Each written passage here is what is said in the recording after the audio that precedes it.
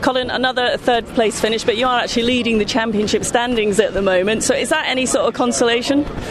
Not yet. Of course it's great to be leading and have points in the bag, but it's maybe a bit too early. It's still a few events to go, but another podium is really good points, and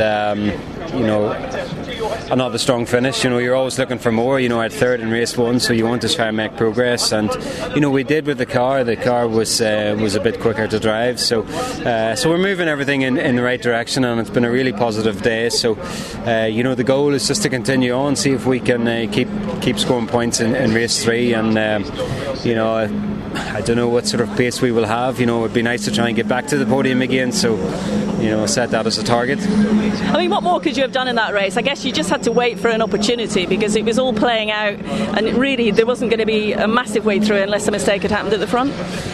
Yeah, it's pretty clear after the first 3-4 laps. You see the guys in front start to pull a gap. So I was driving my car to the maximum, and that was as much as we had in that race. So we're always trying to improve, make the BMW better, and you're only talking a 10th here, 10th there. So we'll keep the heads down now and see if we can find more time for the next race.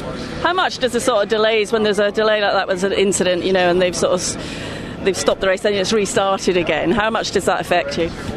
I was quite glad. I just ate in my lunch, so I was quite glad of the 5 minutes to let the chicken settle. But you just try and stay focused, because the race starts from scratch, so you got to be ready to go again. So it's unfortunate for the guys involved, but both my starts were strong, so I was happy.